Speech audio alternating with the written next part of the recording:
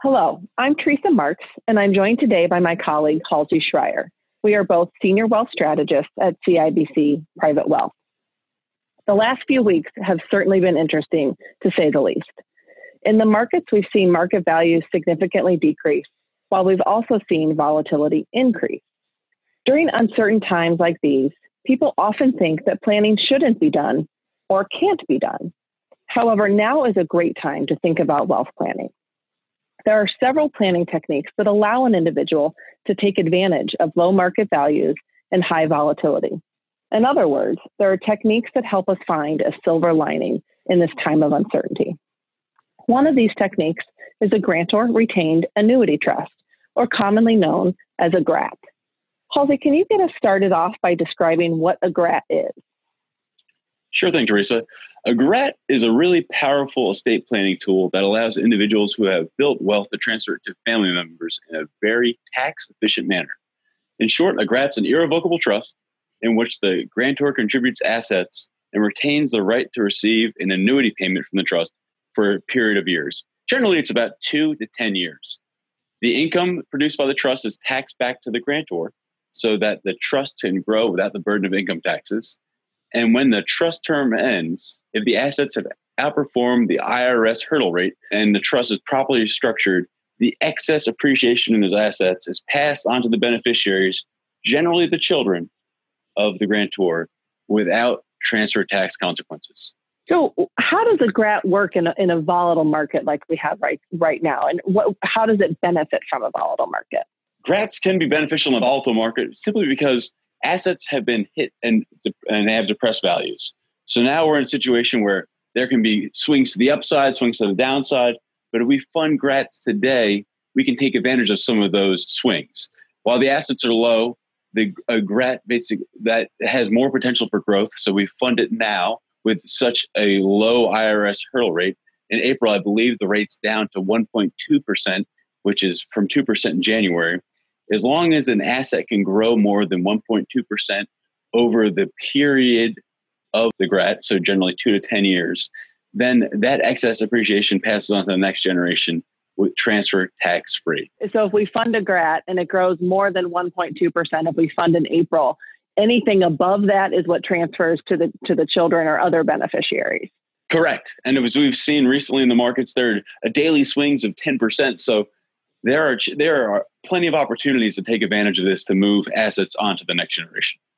So what about our clients that maybe have already created GRATs? Maybe they created a GRAT a year ago or 2 years ago, and now they're looking at these depressed values. What do we do about assets that are in GRATs that have these poor performing assets, or maybe GRATs that we sometimes call quote unquote failed?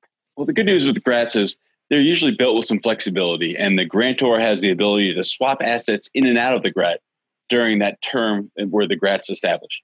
So now where we have asset values that have plummeted and some GRATs may even be failed, the grantor can swap that failing asset out for an asset they think will outperform throughout the term of the GRAT.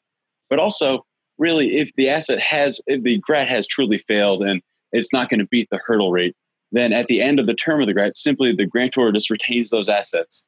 And then they can reestablish a GRAT, a future GRAT if they wanted to, with another set of assets which they'll hope will beat the hurdle rate and move that excess appreciation onto the next generation.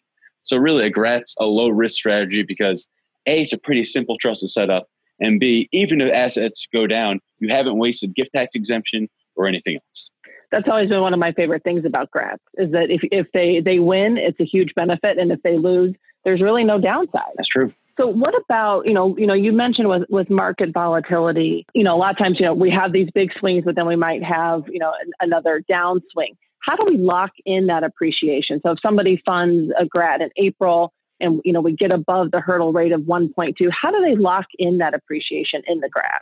We have clients do this all the time. So that ability to swap assets in and out, if you have a GRAT that's worked, it's been successful, and you've got, maybe a 20%, 30% gain, and you want to lock that in over the rest of the term of the GRAT, you can swap that volatile asset with something that's a little less volatile. Whether that's, municipal bonds or cash, you can just swap the assets in and out and lock in that appreciation, and then just let the GRAT term ride out. You won't have the opportunity for more appreciation generally, but at least you've already won the day, and that excess appreciation will pass on to the next generation. So, and that really kind of leads us into our next topic, rolling GRAT. So if you pull out an asset that maybe has decreased in value, a lot of clients talk about or think about using rolling GRAT. So can you tell us a little bit about rolling GRATs and how we might use those in an overall planning strategy?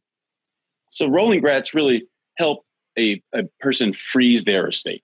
So once they set up their first GRAT, let's say it's with $1 million, and the GRAT may win or may lose, they have to receive these annuity payments back.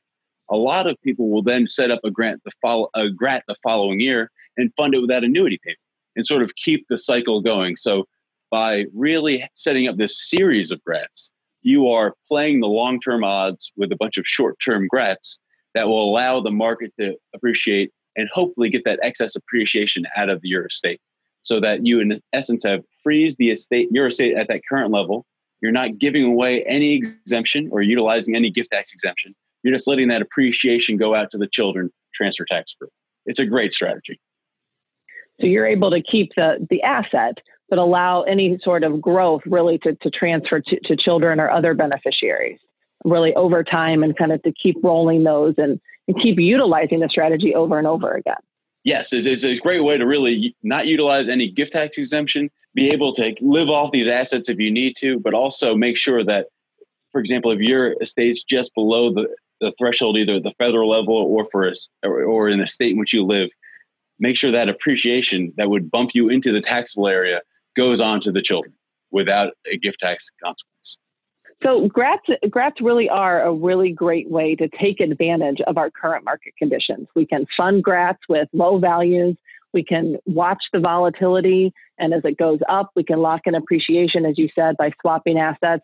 And we can keep using this technique over and over again, so we really can maximize the appreciation going to beneficiaries. So again, this is just one type of strategy that you can use during this volatile market period and a period of low market values. So, don't worry about, don't not plan because of this time of uncertainty, but we really can be doing some really good, effective planning to take advantage of where we are today. For more on this and other topics, subscribe to this podcast and visit wealth.us.cibc.com.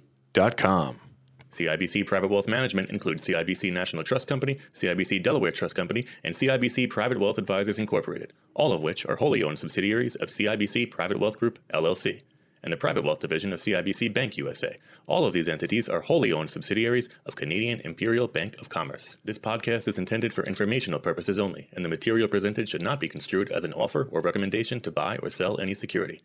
Contents expressed are current as of the date of this publication and may change without notice.